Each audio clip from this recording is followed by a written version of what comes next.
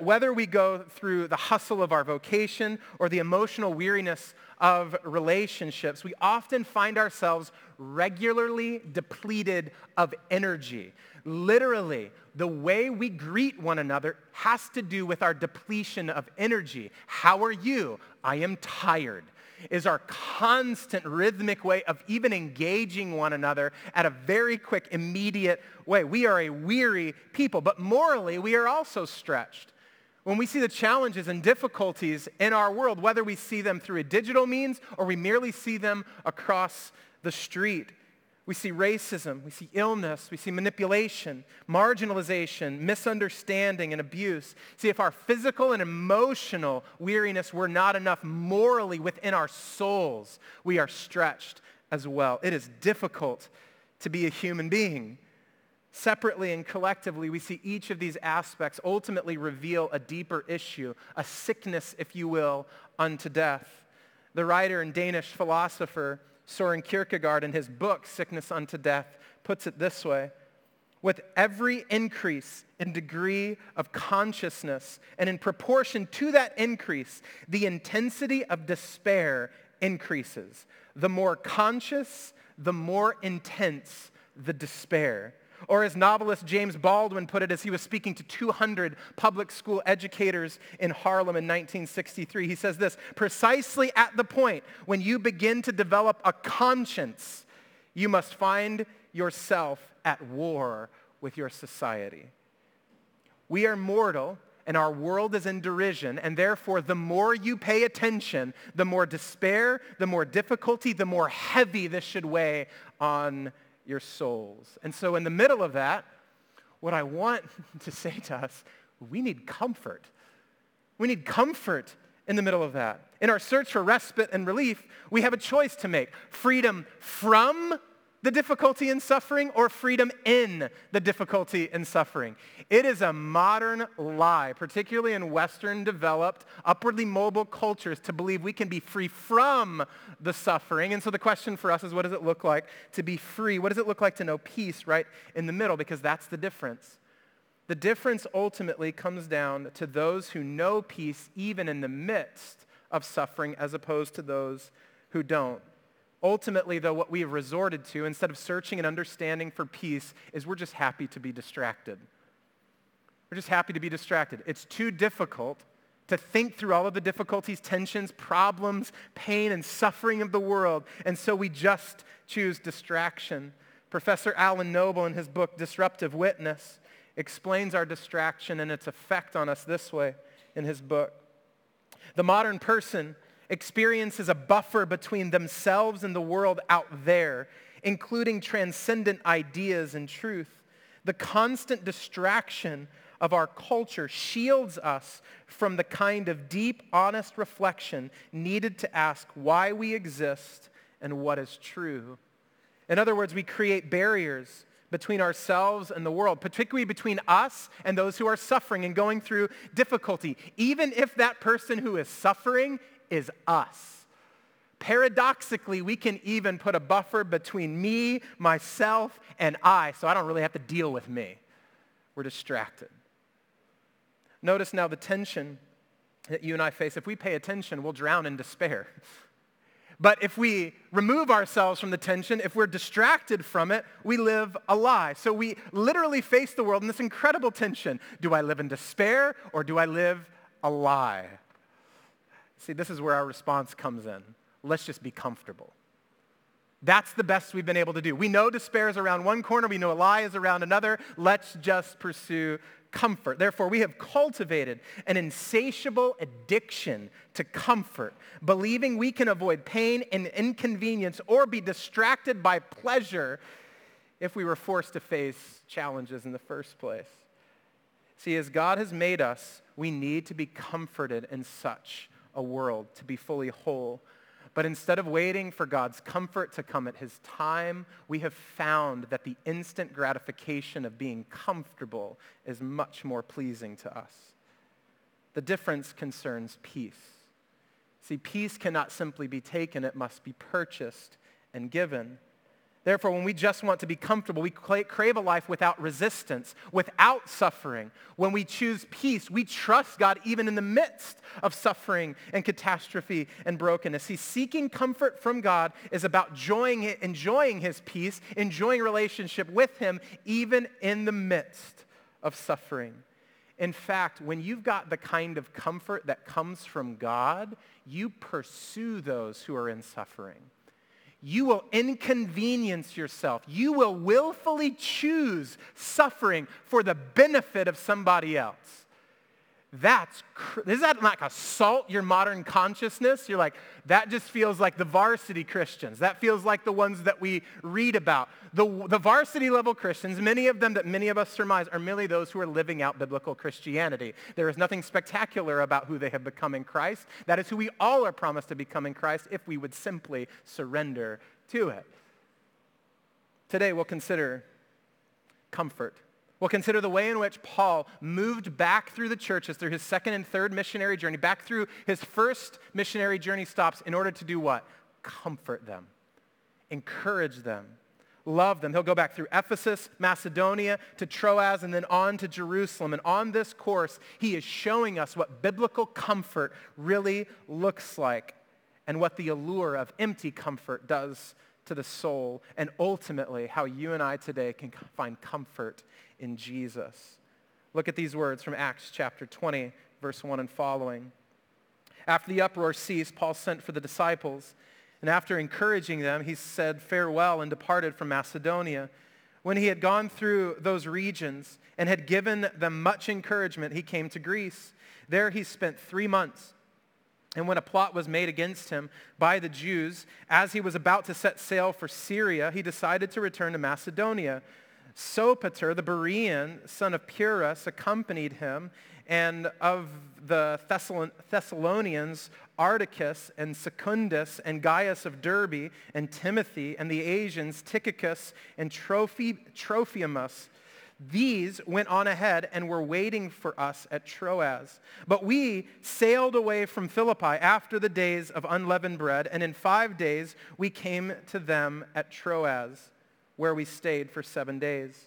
On the first day of the week, when we were gathered together to break bread, Paul talked with them, intending to depart on the next day, and he prolonged his speech until midnight. Verse 8, there were many lamps in the upper room where we were gathered, and a young man named Eutychus, sitting at the window, sank into a deep sleep as Paul talked still longer, and being overcome by sleep, he fell down from the 3rd story and was taken up dead.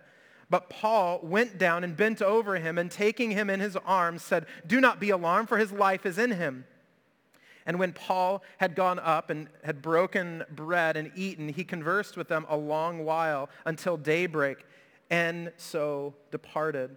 And they took the youth away alive and were not a little comforted. Verse 13, but going ahead to the ship, we set sail to Assos, intending to take Paul aboard there, for so he had arranged, intending himself to go by land.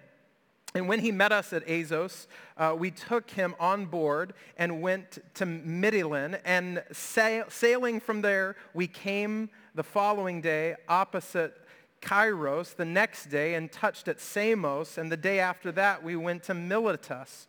For Paul had decided to sail past Ephesus so that he might not have to spend time in Asia, for he was hastening to be at Jerusalem, if possible, on the day of Pentecost. These are the very words of God. Thanks be to God. Would you pray with me? Oh, Father, we're coming to you because we need your help. We need comfort. And so I pray for myself. Would you comfort me in this life, in this moment, in this space? And we pray, Father, I pray that for my brothers and sisters. I pray even that you would reveal how we have been complacent. We've been willfully seeking comfort and comfortability for ourselves that we might avoid the sorrows and pains of this world. We thank you that you're a God who doesn't flinch in the face of the things that we cower at.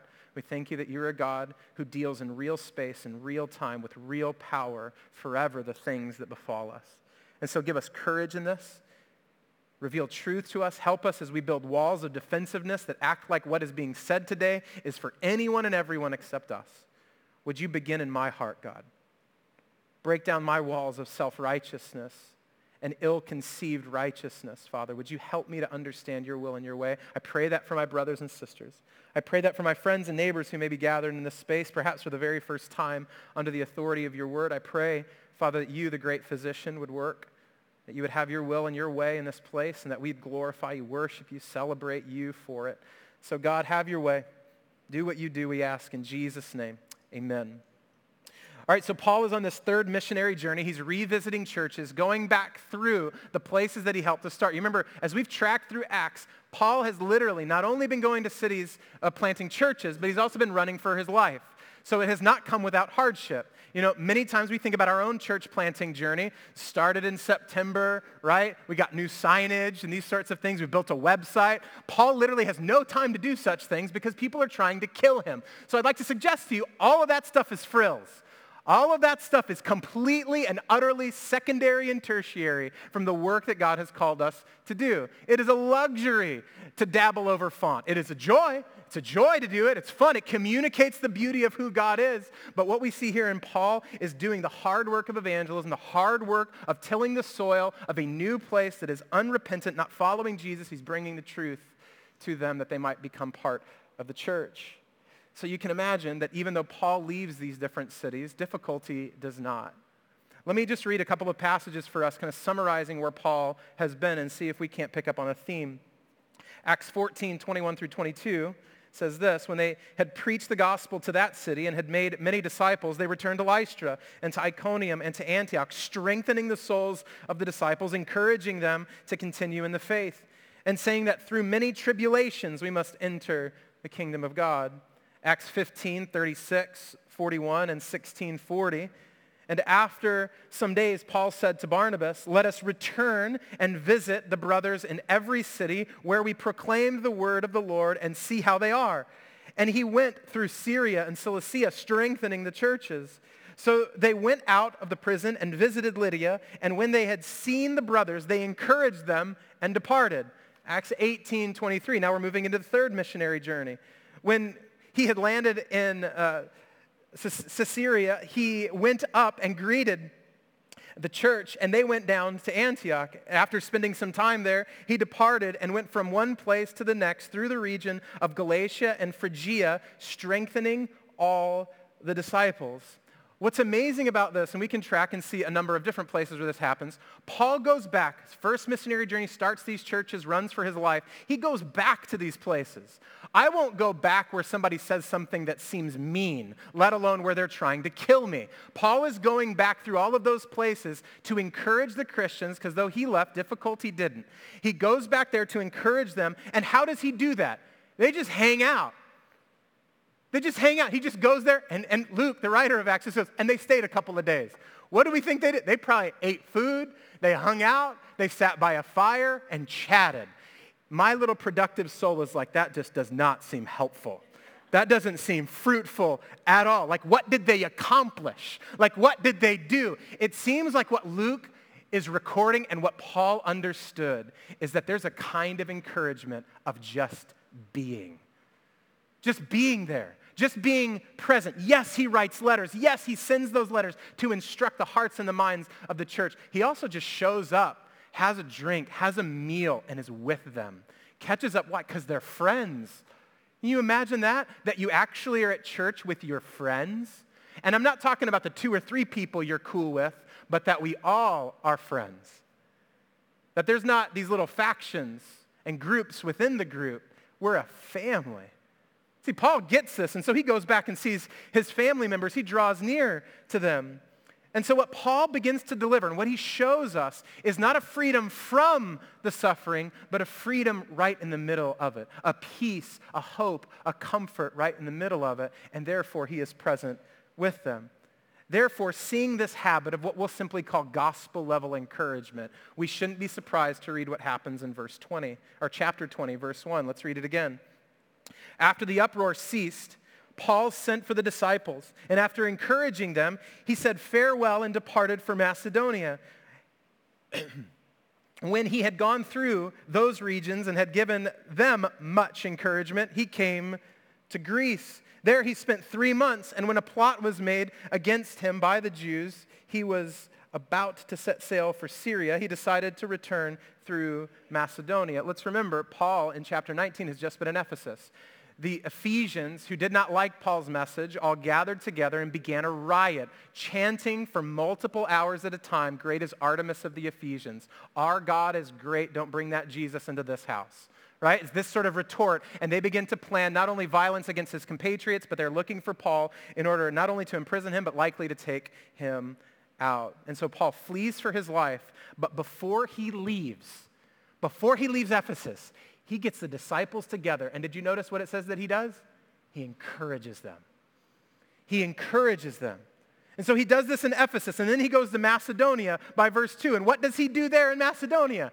He encourages them. Whereas the encouragement in Ephesus is much more general, the encouragement in Macedonia, that word for much, is actually many words. This gives me great hope, right? The way in which he delivers encouragement is through words. He communicates through many words the truth of who God is, because you remember, as we've learned previously, true encouragement, true joy, true comfort to someone is not telling them who they are, but telling them who they are in Christ.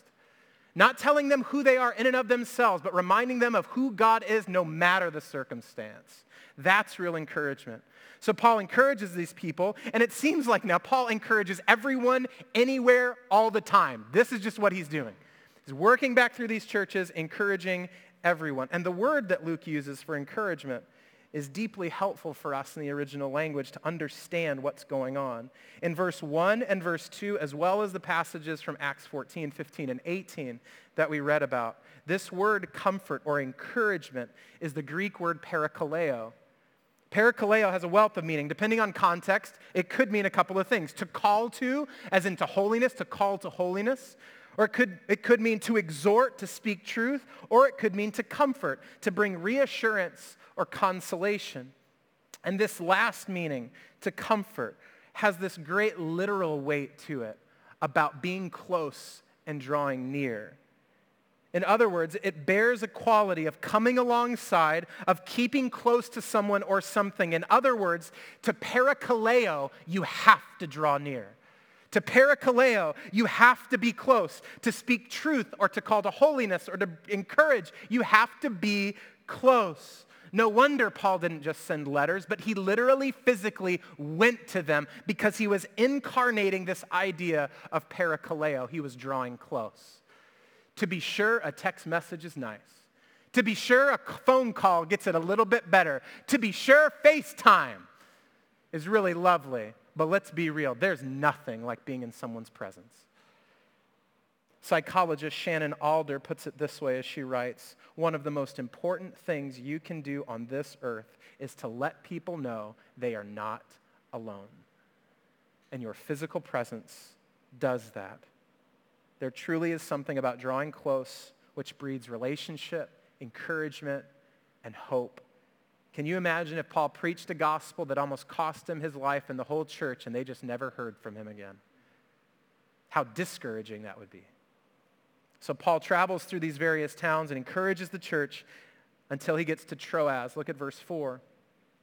Sopater the Berean, the son of Pyrrhus, accompanied him. And of the Thessalonians, Articus and Secundus and Gaius of Derbe and Timothy, and the Asians, Tychicus and Trophius, these went on ahead and were waiting for us at Troas. But we set sail for Philippi after the days of unleavened bread, and in 5 days we came to them at Troas, where we stayed for 7 days. It's important to see and keep in mind that Paul is never doing this isolation project. It's never solo. He is constantly in the company of men and women. We've read much about Priscilla and Aquila, and now we're introduced to a number of different people who are these local ministers of the gospel.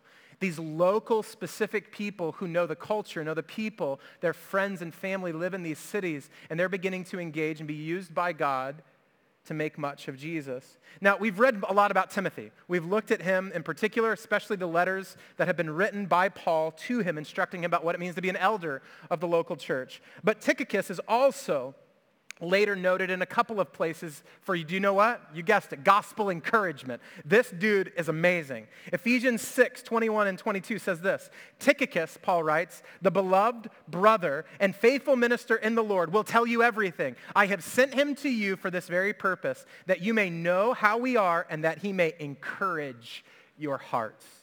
That he may, that word in Ephesians 6, parakaleo, encourage your hearts. Encouragement is contagious. It's part of discipleship. It's part of growing up in Jesus. To be comforted is part of what it means to be a part of the Christian family.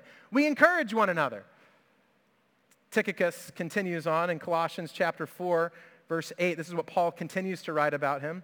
Tychicus will tell you all about my activities. He is my beloved brother and faithful minister and fellow servant in the Lord. I have sent him to you for this very purpose, that you may know how we are and that he may encourage your hearts. Tychicus is like Paul's heat-seeking missile of encouragement.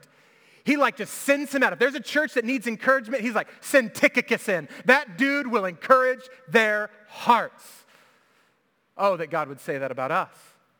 That others would say that about us. If somebody is low in the middle of despair, frustration, and pain, I know exactly who to send to them. Oh, that we'd be like Tychicus.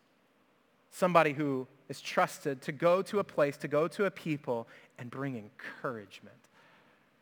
All this to say about gospel comfort, gospel encouragement that Paul and his team are bringing to the church. The exact nature of that encouragement is quite vague until we get to Troas in verse 7. So let's look at it together. On the first day of the week, when we were gathered together to break bread, Paul talked with them, intending to depart on the next day, and he prolonged his speech until midnight. There were many lamps in the upper room where they were gathered, or where we were gathered. And a young man, verse 9, named Eutychus, sitting at the window, sank into a deep sleep as Paul talked still longer. And being overcome by sleep, he fell down from the third story and was taken up dead. Okay, so this is quite a story. Paul, as he has done throughout his third missionary journey, enters into a home, simply shares a meal with them, is with them, and likely many people are to hear about this, and not since Acts 2:42 do we hear that there is this breaking of bread taking place, that this begins to sort of be the composition of their gathering, this togetherness there, and he begins to speak and communicate the gospel. But none of that is what draws our attention, right? You're like, that's all well and good. Let's talk about the dude who just fell out of a window listening to someone preach and died, right? Well, I feel compelled to defend Paul at this point. Let's call it a kind of preaching fraternity that I want to make sure to do him justice. Because you might be tempted to say, see, Jason, this is why you must keep the sermon short. See, our attention span is feeble. You preach too long, we will die. So don't do that. I'd like to suggest to you, and I would beg the Lord to make clear, that there's something else going on here. It's not the length of the sermon. I think it's the posture of the listener.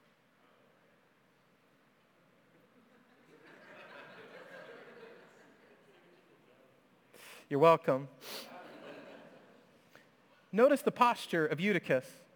First of all, Luke makes sure to say there were a lot of lamps in the room. Isn't that detail amazing? In other words, there was this sort of ambient light a little bit that perhaps many of us like to study in or read in, but it's not really good if you're sleepy and a preacher is going on until midnight, right? So the mood is even set. There's something even about the context about that room, creating the perfect environment for droopy eyes to give in to sleep.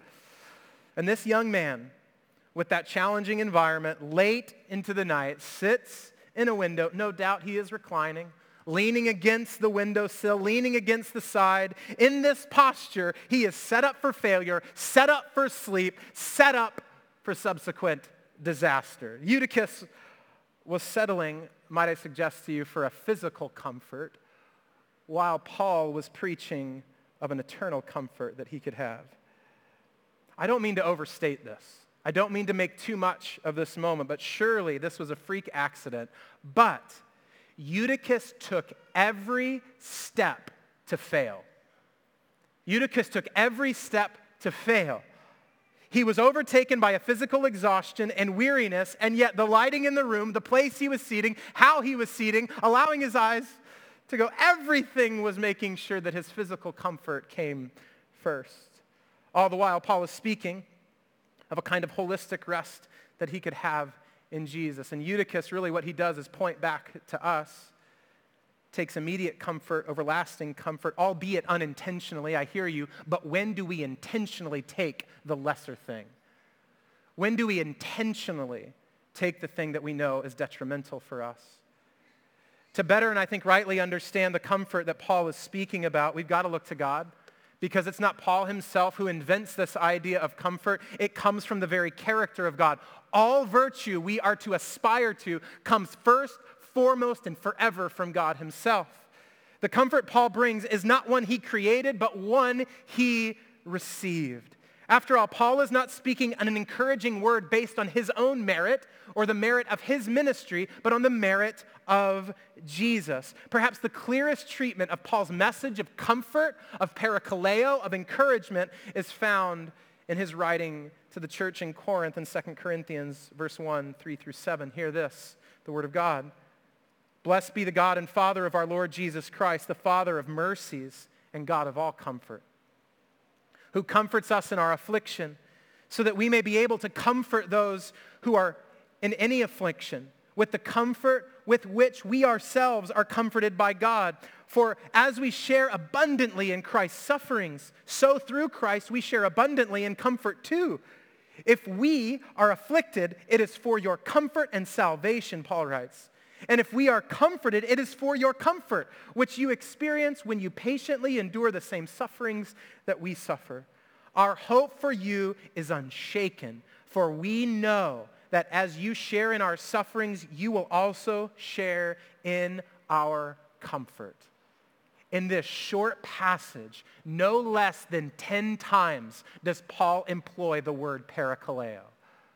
No less than 10. In just a handful of verses. And what he's helping us to see above anything else is the character of God. First, God is the God of all comfort. He is the source of our genuine gladness and peace. God's comfort is extended to us in suffering. Did you pick up on that theme in Corinthians? While under pressure in this life, we can enjoy the pleasures of the age to come. God's comfort comes through suffering. Though we may not see it happen, by his Spirit, he begins to produce things in us by his grace that otherwise would not bear in our lives.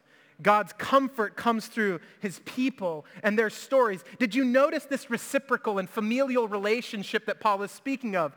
If we have been afflicted, it is for your comfort. And I want to comfort you the way I have received comfort. Your comfort is never meant for you. Your biblical comfort is never meant for you. It's meant that you might be an encouragement and a comfort to somebody else. That you might parakaleo as God in Christ is parakaleo in your life. God's comfort is more enduring than our suffering. Sorrow is bound up in this world. That means no matter what, divine comfort will outlast earthly trouble. God's comfort is not merely a bulwark for the early church. It's been his character from the start. God's people, Israel, were encouraged in a number of different ways. In fact, two particular metaphors speak to us about the comfort of God in the Old Testament. Isaiah chapter 40, verse 1 and 11 speak to the first. Comfort, comfort my people, says God. Speak tenderly to Jerusalem and cry to her that her warfare is ended, that her iniquity is pardoned, that she has received from the Lord's hand double for all her sins. How does this take place? Verse 11, he will tend his flock like a shepherd. He will gather the lambs in his arms. He will carry them in his bosom and gently lead those that are with young. God's comfort comes to his people like a shepherd brings comfort to his flock, embracing them, carrying them through danger, and with love, self-sacrifice to flourishing pastures where they'll find life. Isaiah later uses another picture in chapter 66 of encouragement and care. He says it this way in verses 13 and 14. As one whom his mother comforts, so I will comfort you. You shall be comforted in Jerusalem. You shall see, and your heart shall rejoice. Your bones shall flourish like the grass, and the hand of the Lord shall be known to his servants, and he shall show his indignation against his enemies. God brings comfort to his family like a mother brings comfort to her children, speaking to their hearts, nourishing their bodies, yet still giving authority and direction in their life. If we pay attention, we'll drown in despair. If we just remain distracted, we'll live a lie. It's hard to be a human being. We need comfort. And God is the one who can supply all that we need. God's comfort points to right living in the midst of such troubling world. So my brothers and sisters, you ought to run to him like a sheep runs back to her shepherd. You should run to him and curl up with him as if your mother to give you all that you need. See, in despair, God will show us his power and love. In a lie, God will show us his truth and grace. No matter the reason why you need comfort, the God of the Bible can supply all that you need. And his presence, his relationship, it is in close proximity with us that he gives us this saving balm of healing, of forgiveness, of comfort. Singing of God, singing specifically of Jesus as a healing and comforting balm, American slaves held fast to a hope in the middle of unspeakable suffering and despair. Taking from Jeremiah chapter 8, verse 22, they spoke of this enduring comfort in a popular spiritual. It says this: there is a balm in Gilead to make the wounded whole. There is a balm in Gilead to heal the sin-sick soul. Sometimes I feel discouraged and think my work's in vain, but then the Holy Spirit revives my soul again. If you cannot preach like Peter, if you cannot pray like Paul, you can tell the love of Jesus. And he said he died for all. Don't ever feel discouraged, for Jesus is your friend, and if you lack for knowledge, he'll not refuse to lend. There is a balm in Gilead to make the wounded whole. There is a balm in Gilead to heal the sin-sick soul. This is the truth of who our God is. And so the question for us to wrestle with is, if that's our God of comfort, if he is bending over heaven, ready, willing, desiring to give us peace in the middle of our problems and pain, to give us genuine and lasting comfort, why do we reject him? Why do we not come to him for comfort? See, regretfully, we do not draw near to the shepherd, nor do we curl up in the arms of God, our shepherdly Savior, our motherly Lord. We do not wait to be comforted by God. Instead, we just want to be comfortable. We curl up on windowsills and go to sleep, giving in to whatever physical discomfort we have at the time, and we wake up in death. The scriptures speak to our longing and temptation using this wonderful, really unearthing phrase, empty comfort. Zechariah chapter 10, verse 2 says this: for the household gods utter nonsense, and the diviners see lies. They tell false dreams and give empty consolation. Therefore, the people wander like sheep. They are afflicted for lack of a shepherd. Notice this. There are not some who need to go to God as a shepherd because they are weak and lesser than others. Faith in Jesus is not a crutch for lesser souls, but ultimately we find comfort in him no matter what our affliction is. And notice, when we wander away from the shepherd, it's not because we don't have problems. It actually gives us more affliction and pain. So where are you wandering? As God drew near to Adam in the garden, where are you? Where are you wandering? What false dreams are you dreaming? What empty comforts are you choosing? See, Job knew the smell of empty comfort. His friends, in fact, his wife even just said, curse God and die, because that would be more comfortable. Job wisely responds to this in Job 21:34. How then will you comfort me with empty nothings? How then will you comfort me with empty nothings? There is nothing left of your answers but falsehood. Job knows what Zechariah is talking about. Any comfort, any consolation that sidesteps suffering and merely seeks comfort is empty because it hasn't dealt with the issues that brought you pain in the first place. Hasn't dealt with the problems of our soul, of our heart, our brokenness, the brokenness of this world. Being comfortable is about being distracted from real problems of this life, and true despair settles in our hearts all the while. Empty comfort is cheap, feels good in a moment, is gone very quickly. Empty comfort is superficial and never gets rooted in because it never roots anything out. We are merely distracted. Empty comfort is instant, yet regressive. It gives you pleasure quickly, but it always takes more than it gives. Empty comfort leads to destruction. I promise you, my sister, my brother, empty comfort will kill you. I don't want to do this, but the Lord told me to. I've personally been embracing my own season of empty comfort. Many of you know I lost my sister-in-law back in November. It was immensely and is immensely sorrowful. To be sure, the heaviest sorrow is not having Becky anymore. She was 36 years old. She was leading in her field of bringing redemption and legislation to the disenfranchised, those without families, completely rewriting the script of what it means to adopt children in the United States internationally. Grief comes like waves. You know, this is what I've been learning in my season of grief. You deal with one wave only to get ready for the next. You never put grief away. This recurring unwelcome grief has shown me, though, my weakness, my desire to simply be comfortable and embrace what is easy and avoid pain instead of seeking true comfort, which comes through the pain. See, what this looks like is too often I see my wife when we're sitting finally on the couch. Kids are finally in bed. We've got 4 kids. Your prayers are always welcome.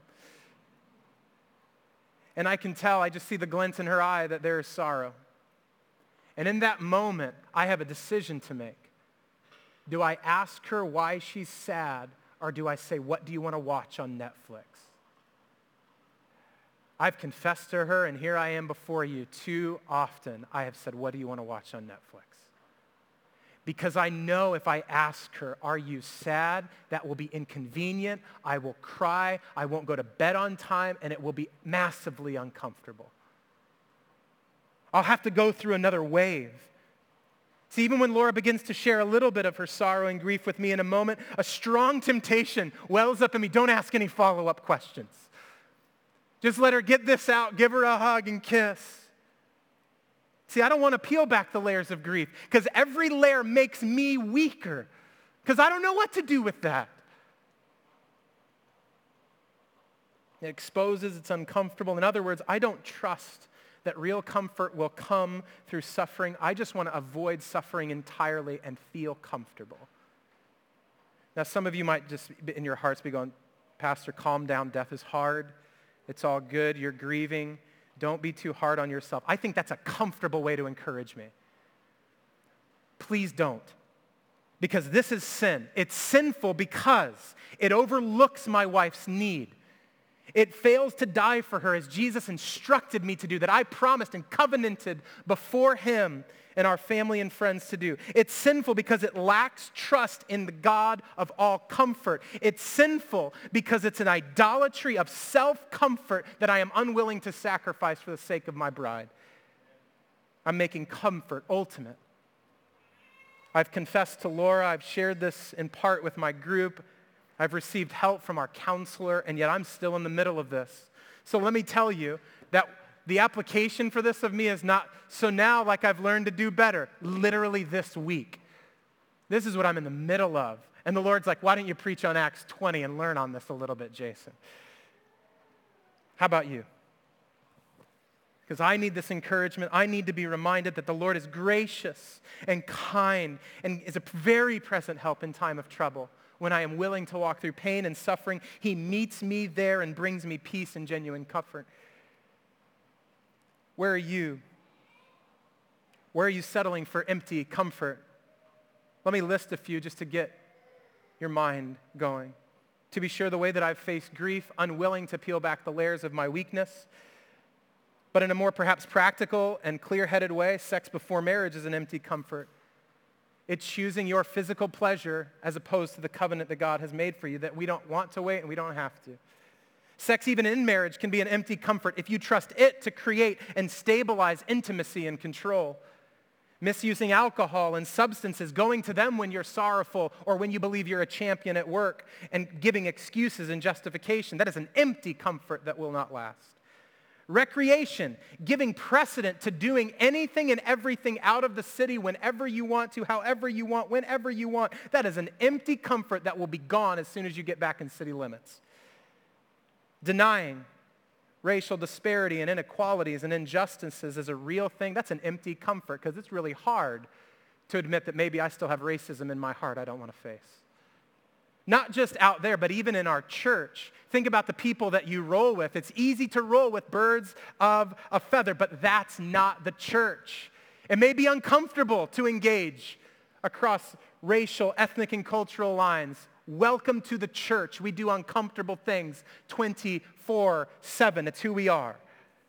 None of these will comfort you in your affliction. No empty comfort ever delivers what you desire.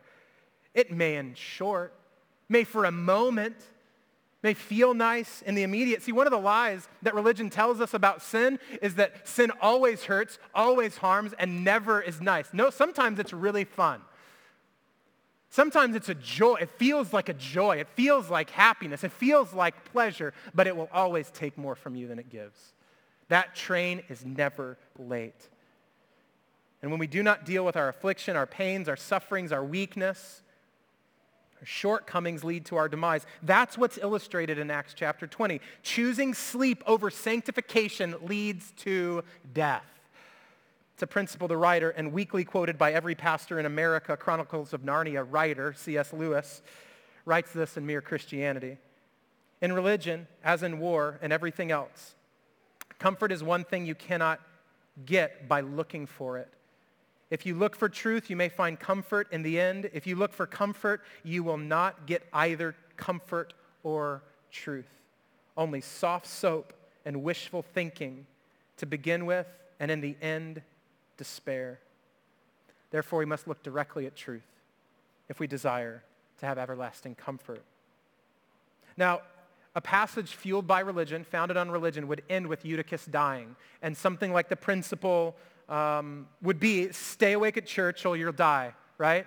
That was how we can apply it and just say, see you next week. Don't seek earthly comfort or it will kill you, right? If we're preaching religion, the message is over, right? But thanks be to God, this passage isn't over, this message isn't over because the gospel is not done with your sin. Look at verse 10. But Paul went down and bent over him and taking him in his arms, oh, this is so beautiful, said, do not be alarmed, for his life is in him. And when Paul had gone up and had broken bread and eaten, he conversed with them a long while until daybreak, and so departed. And they took the youth away alive and were not a little comforted. They were not a little what? Somebody tell me. Comforted. They were not a little what, church? Comforted. What's that word in the original language? Parakaleo. Somebody say parakaleo. Parakaleo. It's a dead language. May not be the way you pronounce it, but that's what we'll say. The theme is clear. Notice that this encouragement took place by Paul literally incarnating the word that Luke used about the story. He drew near. Because Paul saw life where everyone else only saw death. Paul saw life where everyone else only saw death, and therefore he begins to live in the wake. Think Isaiah 40 like a shepherd, Isaiah 66 like a mother, picks him up, draws near to him by the power of God. Therefore, Paul brings a dead man back to life. God brings ultimate comfort through resurrection. This is our great comfort. Resurrection is our ultimate comfort. Why? Because resurrection is our hope. Not to avoid pain, problems, confusion, tension, and derision, but what? Overcoming them in Christ. To see in suffering, in pain, in death, the defeated Satan, the resurrected Lord, and ultimately what N.T. Wright puts this way, is he announces the truth of the resurrection in Surprised by Hope, his great book that I commend to you. Death is the last weapon of the tyrant. And the point of the resurrection, despite much misunderstanding, is that death has been defeated. Resurrection is not the redescription of death. It is the overthrow, and with that, the overthrow of those whose power depends on it. True comfort is not avoiding evil. It's knowing that in Christ, evil has already been defeated. That suffering will one day be no more. That out of love and no doubt encouragement, Paul is present in someone's home, speaks truth in someone's home, preaches to them even to midnight, church. And he preaches long into the night, culminating to this resurrection moment. I want to tell you this. Few people from that night are going to remember what time it was. They're going to remember someone died and got brought back to life. This is not the first whiff of resurrection in Acts or in the Bible. 1 Kings 17, the widow of Zepheth's son. 2 Kings 4, the Shunammite woman's son. 2 Kings 13, man out of Elisha's grave. Luke 7, widow of Nain's son. Luke 8, Jairus' daughter. Matthew 27, saints in Jerusalem. 1 Thessalonians 4, those who are dead in Christ. See, resurrection is not a backup plan or wishful thinking. Resurrection has always been God's plan to defeat the sorrow, sin, brokenness, and death of this world.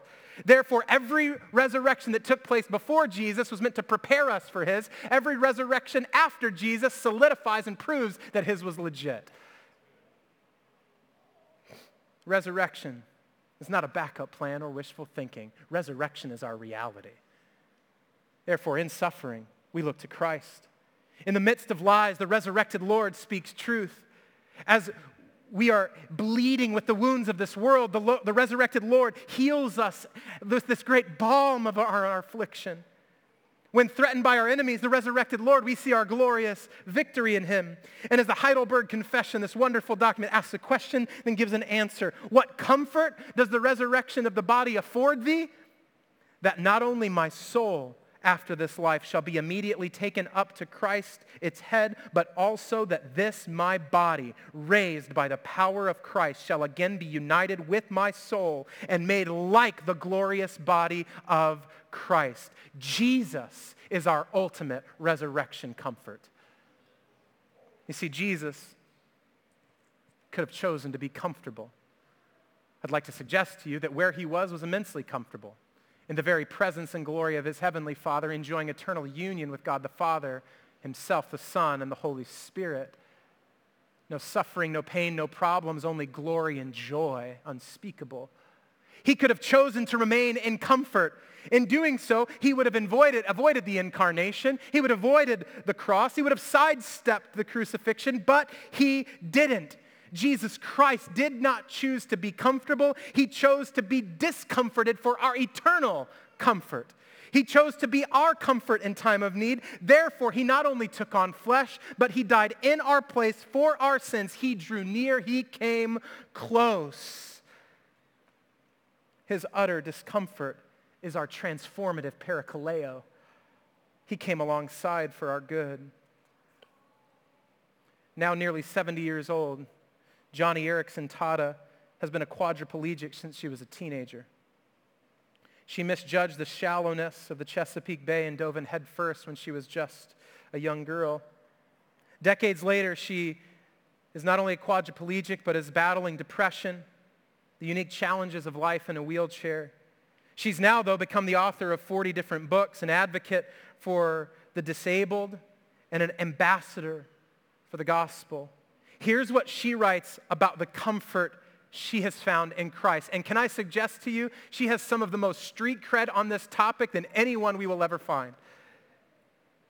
This is what she says. You don't have to be alone in your hurt. Comfort is yours. Joy is an option.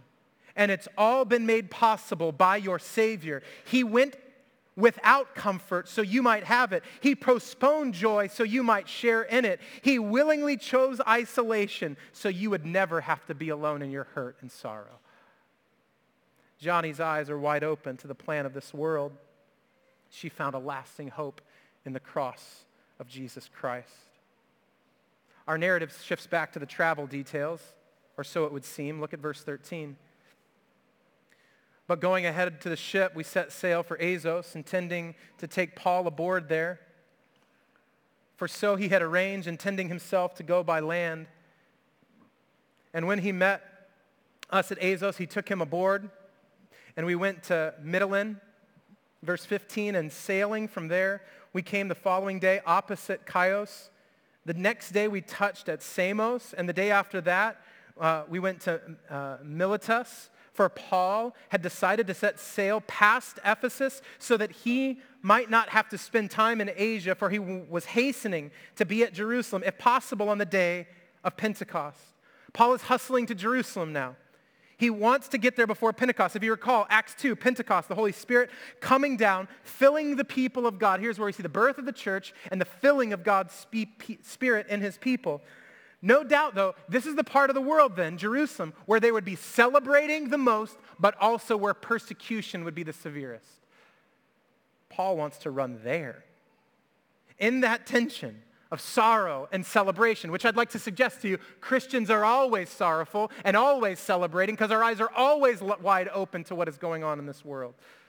In the midst of that sorrow and celebration, Paul is eager to get to the church in Jerusalem. Why?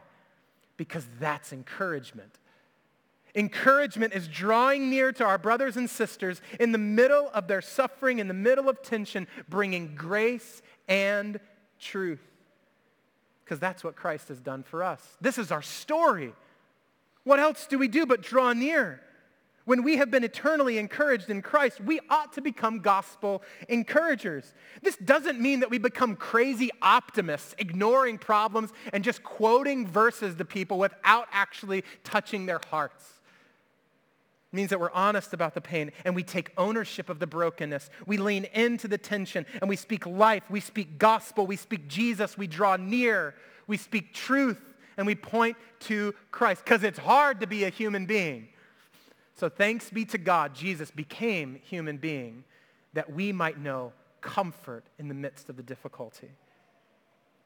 Who do you need to draw near to? What truth do you need to share? With whom do you need to share a meal? Who do you just need to be with? How do you need to pay better attention to the issues, discomforts, and pains of our world? How do you need to confess your addiction to comfort? What empty comfort are you trusting in? In all of those things, receive lasting comfort. Be comforted in Christ as God in Christ has comforted us through the resurrection of Jesus. Would you bow your heads and pray with me? Heavenly Father, we certainly ask for your forgiveness. I ask for your forgiveness. We so easily choose empty comfort, here 1 minute and gone the next, but man, it sure feels good immediately. And so we ask, Father, would you set our eyes on a better vision, a better purpose, a better joy than what comes immediately and instantly, but what lasts? And I pray, would you encourage, Father, by your Spirit, would you encourage us as a people to see each other in our times of need, that we might draw near, not just as Paul did, but as Jesus has. Whether it's difficulty paying bills, whether it's cultural tensions in our neighborhood of feeling isolated in a particular problem or pain, whether it's feeling overlooked, marginalized, forgotten. Father, help us in the ways that we even just choose comfort every single day, any way to avoid difficulty and pain. Help us, Father, to know what it is, instead of choosing our comfort, to follow your grace, to follow your gospel, to follow the Lord Jesus, the author and perfecter of our faith, who for the joy set before him endured the cross, despised its shame, that we might know an eternal comfort in him. We love you. We thank you. We ask for your help in this. In Jesus' name, amen.